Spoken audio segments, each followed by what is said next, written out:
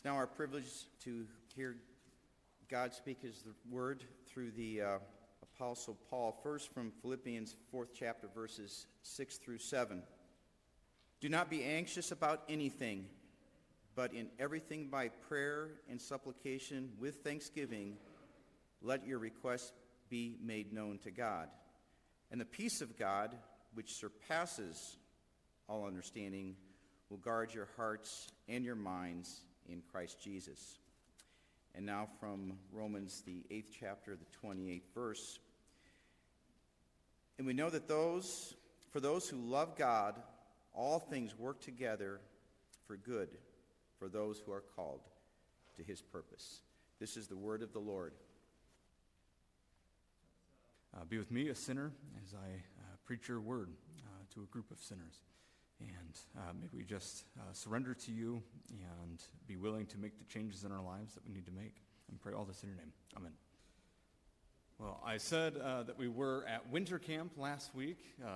Beth and Avery were gracious enough to join. And I figured I'd just share a quick story because we're going to be talking about the foolishness of mockers. And so they have this polar plunge, which if you don't know what that is, it's basically they just cut out a little hole in the lake and you jump in for some unknown reason. I don't know. I do not understand it, and therefore I do not partake in it. It makes no sense to me. But of course, I still had the position of power here, I guess, and so I'm standing there watching. Beth and Avery were brave enough to do this together. So these Texans, right, running into this freezing cold lake was a funny image.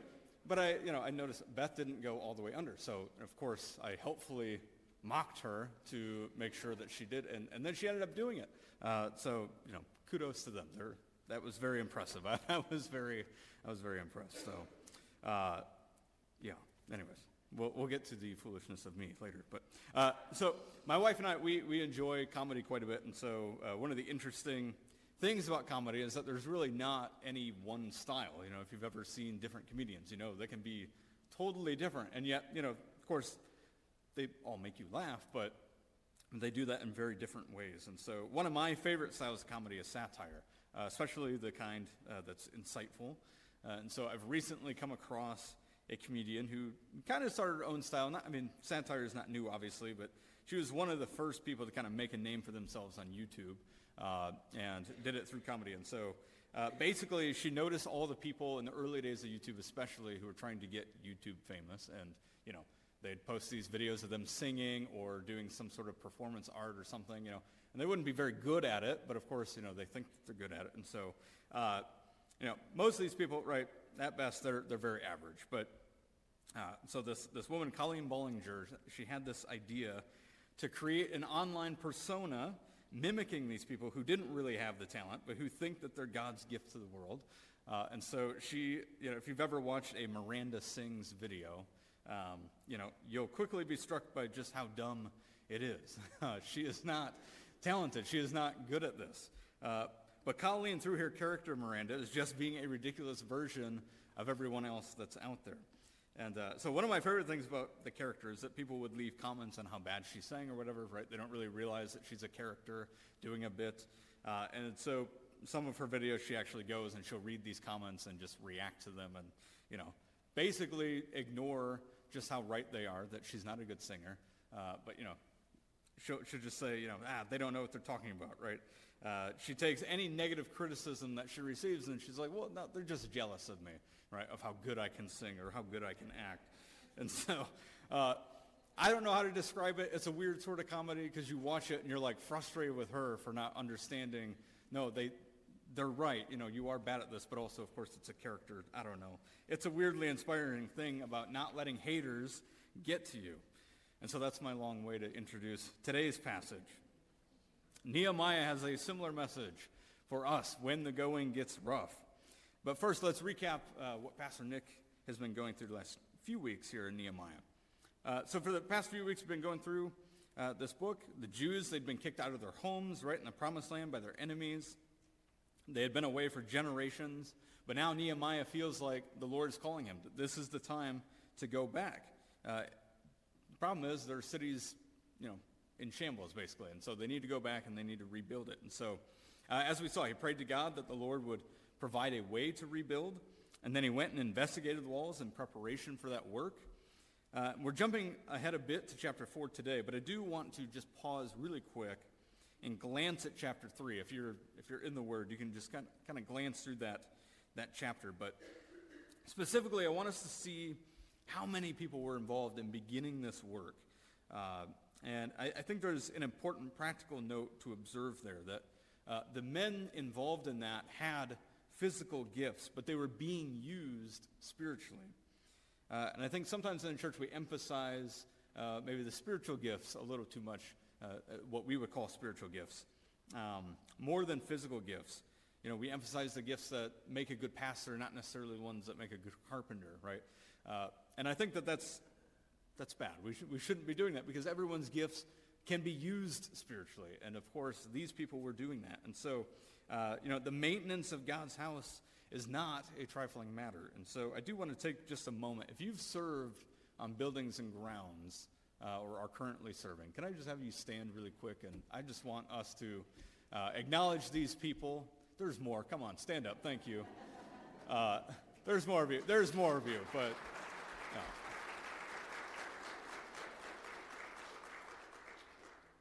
They do a lot of things here that go unnoticed, and I just want to say, again, we recognize their physical gifts, but they're being used spiritually. This is good for the church.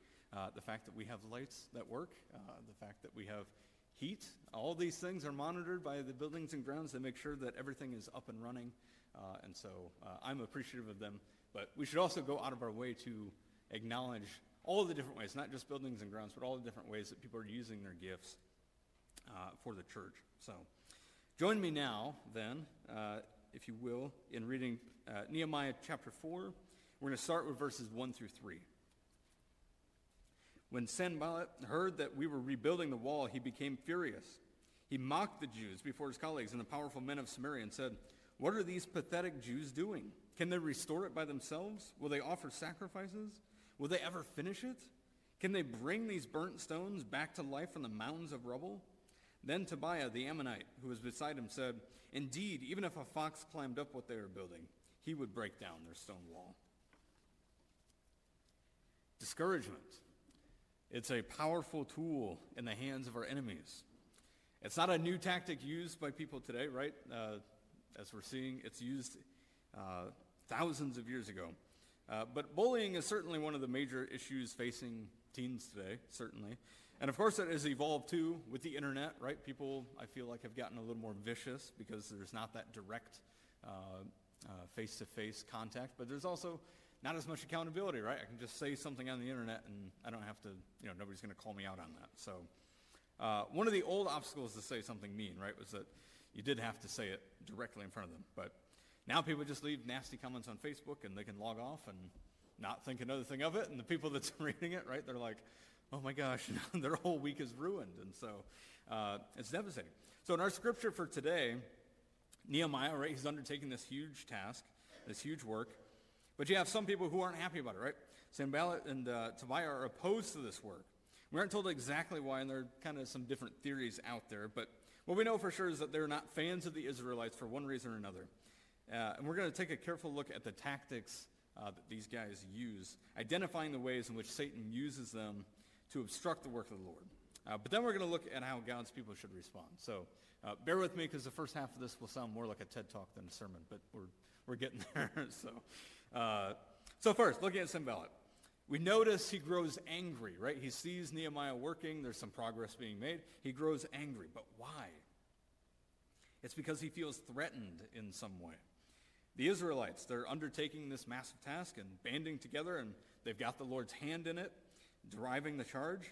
If you're an enemy of Israel, that's a scary look, So he looks at them and he feels threatened by them. Anger is an important emotion for us to note. Because unless it's a reaction to injustice, I think that it's usually a really strong indicator of an idol in someone's life. And so maybe you notice yourself getting angry at things. And again, you have to ask yourself, is this because there is an injustice, or am I holding on too tightly to something that I need to really just give to God?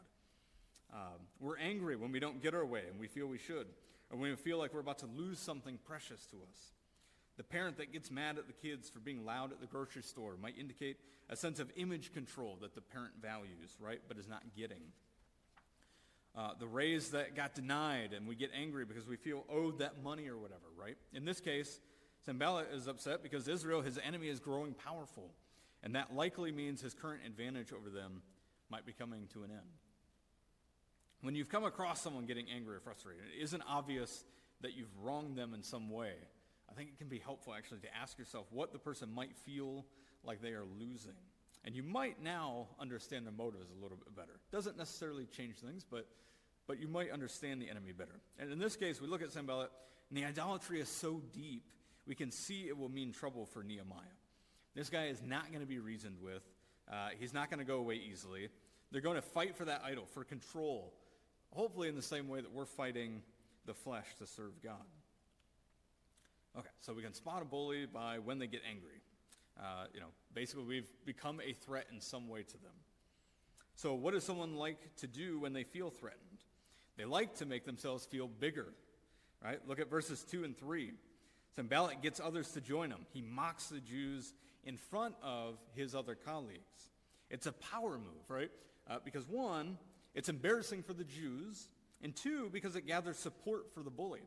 Okay, none of us like to be bad-mouthed, and certainly not in front of other people, especially when the other people don't really know the situation, right? They'll draw whatever conclusions they may, regardless of what the full context is. And there's a humiliation that comes with that, right? Of being sort of put down in front of other people. And now the other person also looks taller in that situation, right? Because they're the ones that sort of triumphing over you.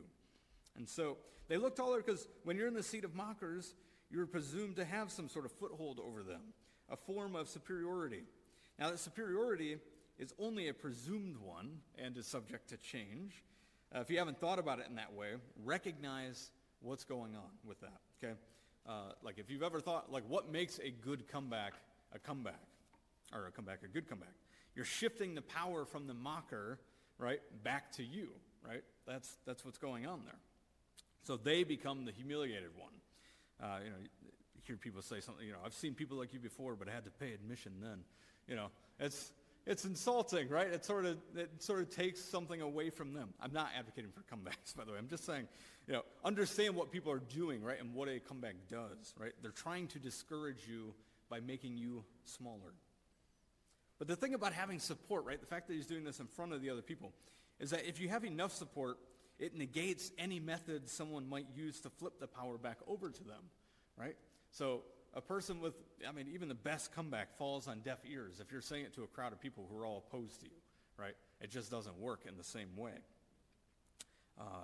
We'll talk in a minute about how we're supposed to respond as Christians, which is not to play these power games with people, but instead to recognize who really is in control here. But again, recognizing the tactics that our enemies are using is helpful because it tells us how to deal with them and knowing what you're in for. So a crowd, they may be gathered against you, and you may feel even smaller than before. You may feel alone, and once you're isolated, that's when the doubt really starts to creep in. And that's what the church is really helpful in, right? Because the church is a community where you never have to feel alone, right? You can come here and be a people together. Which leads us to the next tactic that a bully uses. They create internal strife and doubt. They turn you against yourself, and once they've got you alone, or mostly alone, that's when you're going to start to really doubt yourself. So look again at verse 2. They ask rhetorical questions to create that self-doubt. Sanballat calls them pathetic. He says their methods are woefully ineffective, and he reiterates for them just how long this road is going to be. So even if successful, he says, right, it's going to take a long time. Are you sure you can keep it up? Are you sure you have the gifts and skills needed to be able to do this work? I'm reminded of that scene in Lord of the Rings. I know, another Lord of the Rings analogy. That's what every pastor has to do. Every sermon has one. But you did not seriously think that a hobbit could contend with the will of Sauron. There are none who can. Against the power of Mordor, there can be no victory. So if you're not a Lord of the Rings fan, first off, just go watch or read them. Okay, you're better off for it. It's only 12 hours. Not a big deal. But if you don't know, like hobbits, right, they're these little tiny human-like creatures, right? And of course, Sauron is the Dark Lord, right, who seemingly has infinite power. So, the guy asking this, right, he's trying to point out this power disparity. Like, what are you doing? It's nonsense. It's foolishness, right? He's using that power disparity to make the heroes despair. So the tactic of creating self-doubt, it's doing more. It's meant to kill motivation, right? Remember, they feel threatened because of what you're up to. So they need to stop you from getting up to. If your will or your spirit is broken, then they've won. You'll stop trying, right? The threat is over. And they didn't really have to do too much to make it happen. So, talk is cheap, but it can be effective. And that is what the enemy is hoping, right? When you receive these insults or these doubts, that's what it's trying to ultimately do. It's trying to get you to stop trying. So how would Jesus handle a bully? Well, as I said, bullying, it's an old thing, but it has new methods and complexities to it today. We're looking at a specific example today in our passage, but this applies in a more general way too, especially in regards to how Satan tries to discourage the church. Satan doesn't even need to use words, right? He can use all sorts of events in our lives to do the mocking for him. But let's look at Nehemiah's response to Sanballat and Tobiah to get a glimpse of what a Christian should do about this. This is verses 4 through 6. Listen, our God, for we are despised. Make their insults return on their own heads, and let them be taken as plunder to a land of captivity. Do not cover their guilt or let their sin be erased from your sight, because they have angered the builders. So we rebuilt the wall until the entire wall was joined together up to half its height, for the people had the will to keep working. Not surprisingly, Nehemiah goes to the Lord. We don't like this response for a number of reasons. First, we know that likely God is not going to stop the mocking. That's going to continue. And that makes us want to just take things into our own hands, right? And we sort of buy into this false notion that prayer is inaction, that it's just sort of talking. But really, prayer is that functional comeback because it recognizes where the power really was all along. It isn't in the hands of the mockers, but it's in God's hands. That's the power in which Nehemiah is relying on. And he seems to recognize that his prayers will not be answered until the task is already over. All of his requests, right, sort of assume that this work will be done and that there will be success. So we also witness then a trust in the Lord, but also an assumption, a faith that they will finish rebuilding despite the opposition they face from their enemies. Some of us might not like the prayer as much because it is basically turning them over to judgment. It sounds kind of harsh to us. But we have to keep in mind with prayers like this that is dealing with people where they're at and not where they might end up. So if you're an enemy of God's and are actively seeking to hinder him and his work, then you will be dealt with. But this is not to say that they don't have an opportunity to repent and to see, maybe I should join forces with this God that I've been opposed to because, man, clearly he's going to win. In fact, we'll see later is that Sanballat, right, he does notice this. He's got an opportunity, and what does he do? He digs his heels in. He becomes more prideful, more oriented against God and the Israelites. Right? People notice the Lord at work today, hopefully through you. Okay? They notice. And for some, it will bring about repentance, but for others, it will bring about jealousy and anger. That's just the nature of the Lord at work. But let's look again at verse 6. The work continues because the people had the will to keep going. They were undeterred because of their faith. The attempt to kill their spirit and their motivation was unsuccessful. And because they did not dwell on their mockers, they were able to stay focused on the task at hand and make great progress. All right? There's a peace and clarity that comes from trusting the Lord, as Charles Schultz said through Linus in one of the Peanuts comic strips. He said, sound theology has a way of providing comfort.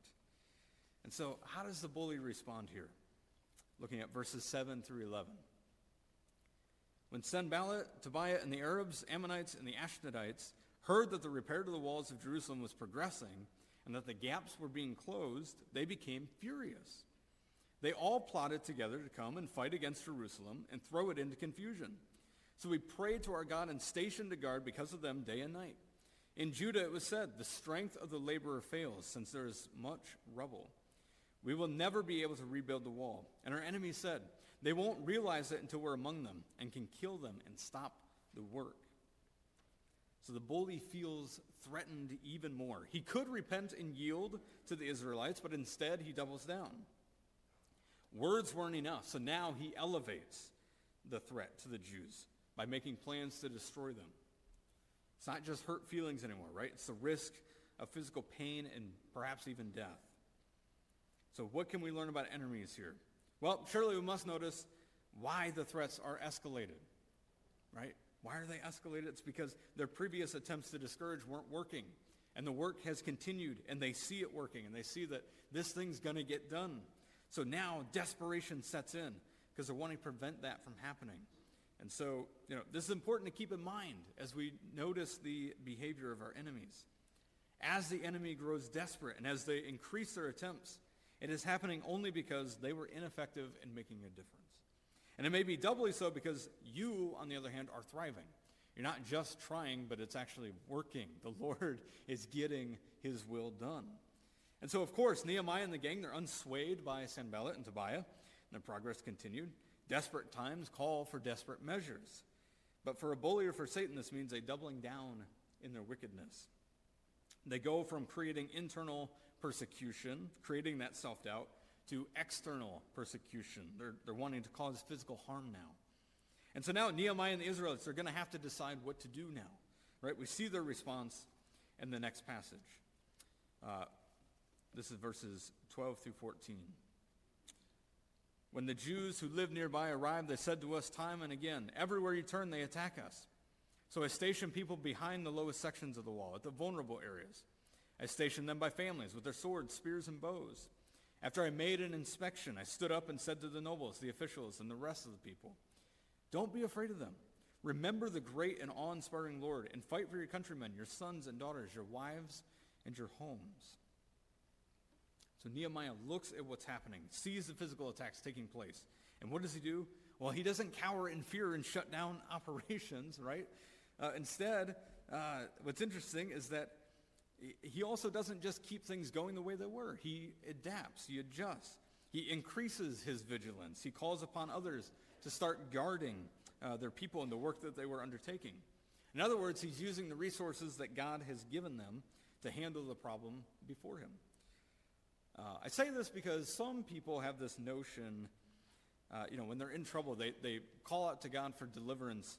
But in their minds, it only counts as deliverance if that deliverance is supernatural, right, in some way. And, some people, they read this passage and they think that God must directly intervene and, strike down Sanballat and Tobiah. And this is basically like arguing that if I get into a car crash but was safe because I was wearing my seatbelt, that it was the seatbelt that saved me and not the Lord's hand in the accident, right? That's absurd, of course, because God is the one in control of all of that, right? And God is using the seatbelt and making it not fail, for example, right, in that accident. So we're allowed to use common sense and our common resources to solve the problems in life. Our trust should not be placed in them, ultimately, right? Of course, because that's God's. But God has given them for us to use. And so as we face our enemies, as we try to ward off Satan, it's good and right to utilize some of those protections. In Nehemiah's case, placing guards strategically.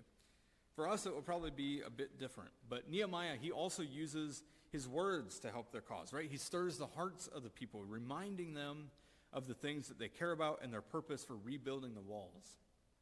And he has a perfect balance there, too, calling on them to remember the Lord and also the precious things that the Lord has given them, right? The spiritual and the physical matter. They go together.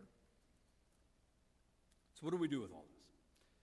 Well, first, we need to remember that there is spiritual warfare taking place. And as Paul teaches in Ephesians 6, we need to prep ourselves for the enemy's attacks. Two ways to do that from this passage today that I see are to trust in the Lord and to encourage each other. On that first part, in trusting the Lord, this is no doubt a very common phrase in the church, and sometimes I think it doesn't mean much to the people hearing it, right? How do I trust in the Lord when I'm doubting, right? That's kind of the whole point of my doubt, expressing the doubt, is that I'm not able to trust. And so the simple answer is to remember the Lord first. That's what Nehemiah calls us to do, to remember the Lord first. I always tell our students, you remember the stories in the Bible, okay? You dwell on them of how God came through time and time again. His people, how from in the beginning in Genesis, God sought to be with his people and made that happen through Christ. We remember the Hebrews in Egypt, right, being led out, Jericho and the walls falling, Elijah and Naomi and Ruth. We remember the incarnation, how salvation was brought to the world. Remember that the Savior of the world lay dead in a tomb and raised again from the grave, because death, try as it may, with all of its might, with its undefeated record on the line, could not hold him. We remember that the enemy has already been defeated and is in retreat. But God knows us just as well as all the figures of the Bible. We can remember the things that he has done for us personally. You face doubt. We'll remember all the times that he came through for you in the past. Some of us may feel discouraged in life for whatever reason. It could be the inability to land a new job, or the marriage that is in pieces that only gets worse, it seems, when you try to fix it. It might be the boss at work that doesn't understand you and seems out to get you. Grief, goodness, you lose someone and you're just, I don't know how to continue on. You could be discouraged in your own spiritual progress as you continually fail at fighting off the flesh. Will I ever become faithful to Christ, you wonder? Getting personal, of course, right? I'm sad that I am leaving here. That is a discouragement. Some of you have expressed a similar sentiment to me. And so we as a church, we have to trust the Lord, but we need to do so by remembering him. I've been sharing this story a lot with people that I've talked to in the last week. But basically before I came here, Diane and I think we were down to $500 on our account, something like that. She still needed to become licensed to be a lawyer, so she couldn't practice yet. And so finding full-time work, that fell on me. I was the one that was going to have to do this. And so, ultimately we had to leave my last church. This is only part-time. And, Sacramento, I love the kids there, and I had felt like I was just kind of figuring out all of the difficult parts of ministry with an intercultural ministry, parents that don't speak English. That's kind of hard to communicate events and stuff like that, right? Already not one of my giftings, but just sorting out all this stuff and learning the different cultural customs and everything, I feel like I was just starting to get the hang of it. And so, but we had to leave. We did what we had to do, and the Lord brought us here, right? So back then I'm like, why do we have to leave? And now we're here, and we did, like I said, we did what we had to do, and we trusted the Lord in that process, and he brought us here. And he's blessed us richly for doing so. And so for us now, we find ourselves in a similar place, not wanting to leave, but also trusting that the Lord has something good for us ahead, for all of us. Our experiences, they continually bolster our faith in God, because each past success that God has had, right, it gives us confidence. And our God has an eternal track record. And so we have no reason to doubt the future. And God is so cool because it doesn't just extend to us as individuals, but to the people of God, right, both globally but also locally. God has something in store for Kishwaukee Church, right? This church is almost 200 years old. Think about that. Almost 200 years old, which means just for this church, God has been working for that long. And so Kish's mission, there's nothing changing, right? The Lord is not withdrawing. And so like Nehemiah, I implore us all to remember the Lord, to put your heads down and continue to work together at that great mission. God is with us like he was with the founders of this church almost 200 years ago. And that should be an encouragement to us. And so that's the second part here. That's the other thing that we need to do here to ward off Satan. We have to encourage each other. This is not just sound advice. It is commanded in Scripture. 1 Thessalonians 5:11 says, "Therefore encourage one another and build one another up." There should not be a Sunday where you walk into this building and walk out without encouraging another believer, right? Everyone should be encouraging another in the faith. Don't just compliment, the nice hairdo. It's good to do that as well, but it should be something spiritual, because they're fighting a spiritual battle out there. Having a nice hairdo, that's great, but that's not going to make them feel better against their enemies out there. They're not going to feel better about their work in Christ. So encourage them in the faith. Notice the gifts of the people in the church and make a comment of it to your brothers and sisters here. It's critical if we're going to survive the incessant assaulting of Satan. So some of you may not know God like the rest of us seem to. You may doubt his goodness or his plan. You may be kind of looking at Nehemiah and thinking, what is this guy doing? And what I would say to you is to look at the community that he has created for himself. Look at the amazing things that he has done through this little people. As we talk about the stories in Scripture, like, what do you say to that track record? Like, at some point, you have to deal with it. And how can you doubt that? If you know our church, like, you know that we've really gone through quite a bit in the last few years. And yet we persevere because God is faithful and he continues to love his people and he draws them to himself. Jesus rose from the dead, and so we have nothing to fear because death itself has been defeated. Christ is at work, and he will deal with our enemies when he comes back. He promises it. The enemy will have no power to stop that work. There's just nothing he can do. And so, let us have the confidence that Miranda from YouTube has, where we bounce back from the rejection and nastiness.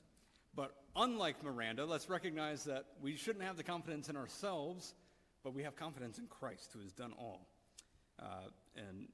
We have confidence in the Lord who, because of who he is and what he has done, and not ourselves, we would not be dismayed because our Lord is unswayed. Let's pray. Lord, we thank you for Nehemiah and his example here. We all have our battles and tribulations. We go through things in life, things that discourage us, that make us doubt that you're with us, that you have a work for us. And yet we can look to Nehemiah and see that that's not the case, that our ancient brothers and sisters have fought that same fight, and they've won because they trusted in you. Father, I pray that you would be with us as we face discouragement about work, marriage, family life, spiritual growth, whatever it is. Holy Spirit, that you comfort us, that you would draw yourself near to us, that we would trust in you and trust that that peace and that rest is coming, even if it's not yet. We pray for our enemies, that they would see the error of their ways and repent. Lord, that they would be so in awe of the work that you're doing that they just can't possibly resist it any longer. We pray that the Holy Spirit would just work in their lives, work in their hearts, to tear down the walls in their hearts. As Malachi says, that their hearts of stone, that you would break through that. We pray that, Christ, that you would make it clear to us what our mission is and give us focus on that, that as we face discouragement, that we're able to rise above because we know what we're doing. We know what you have called us to, both individually, but also as the church.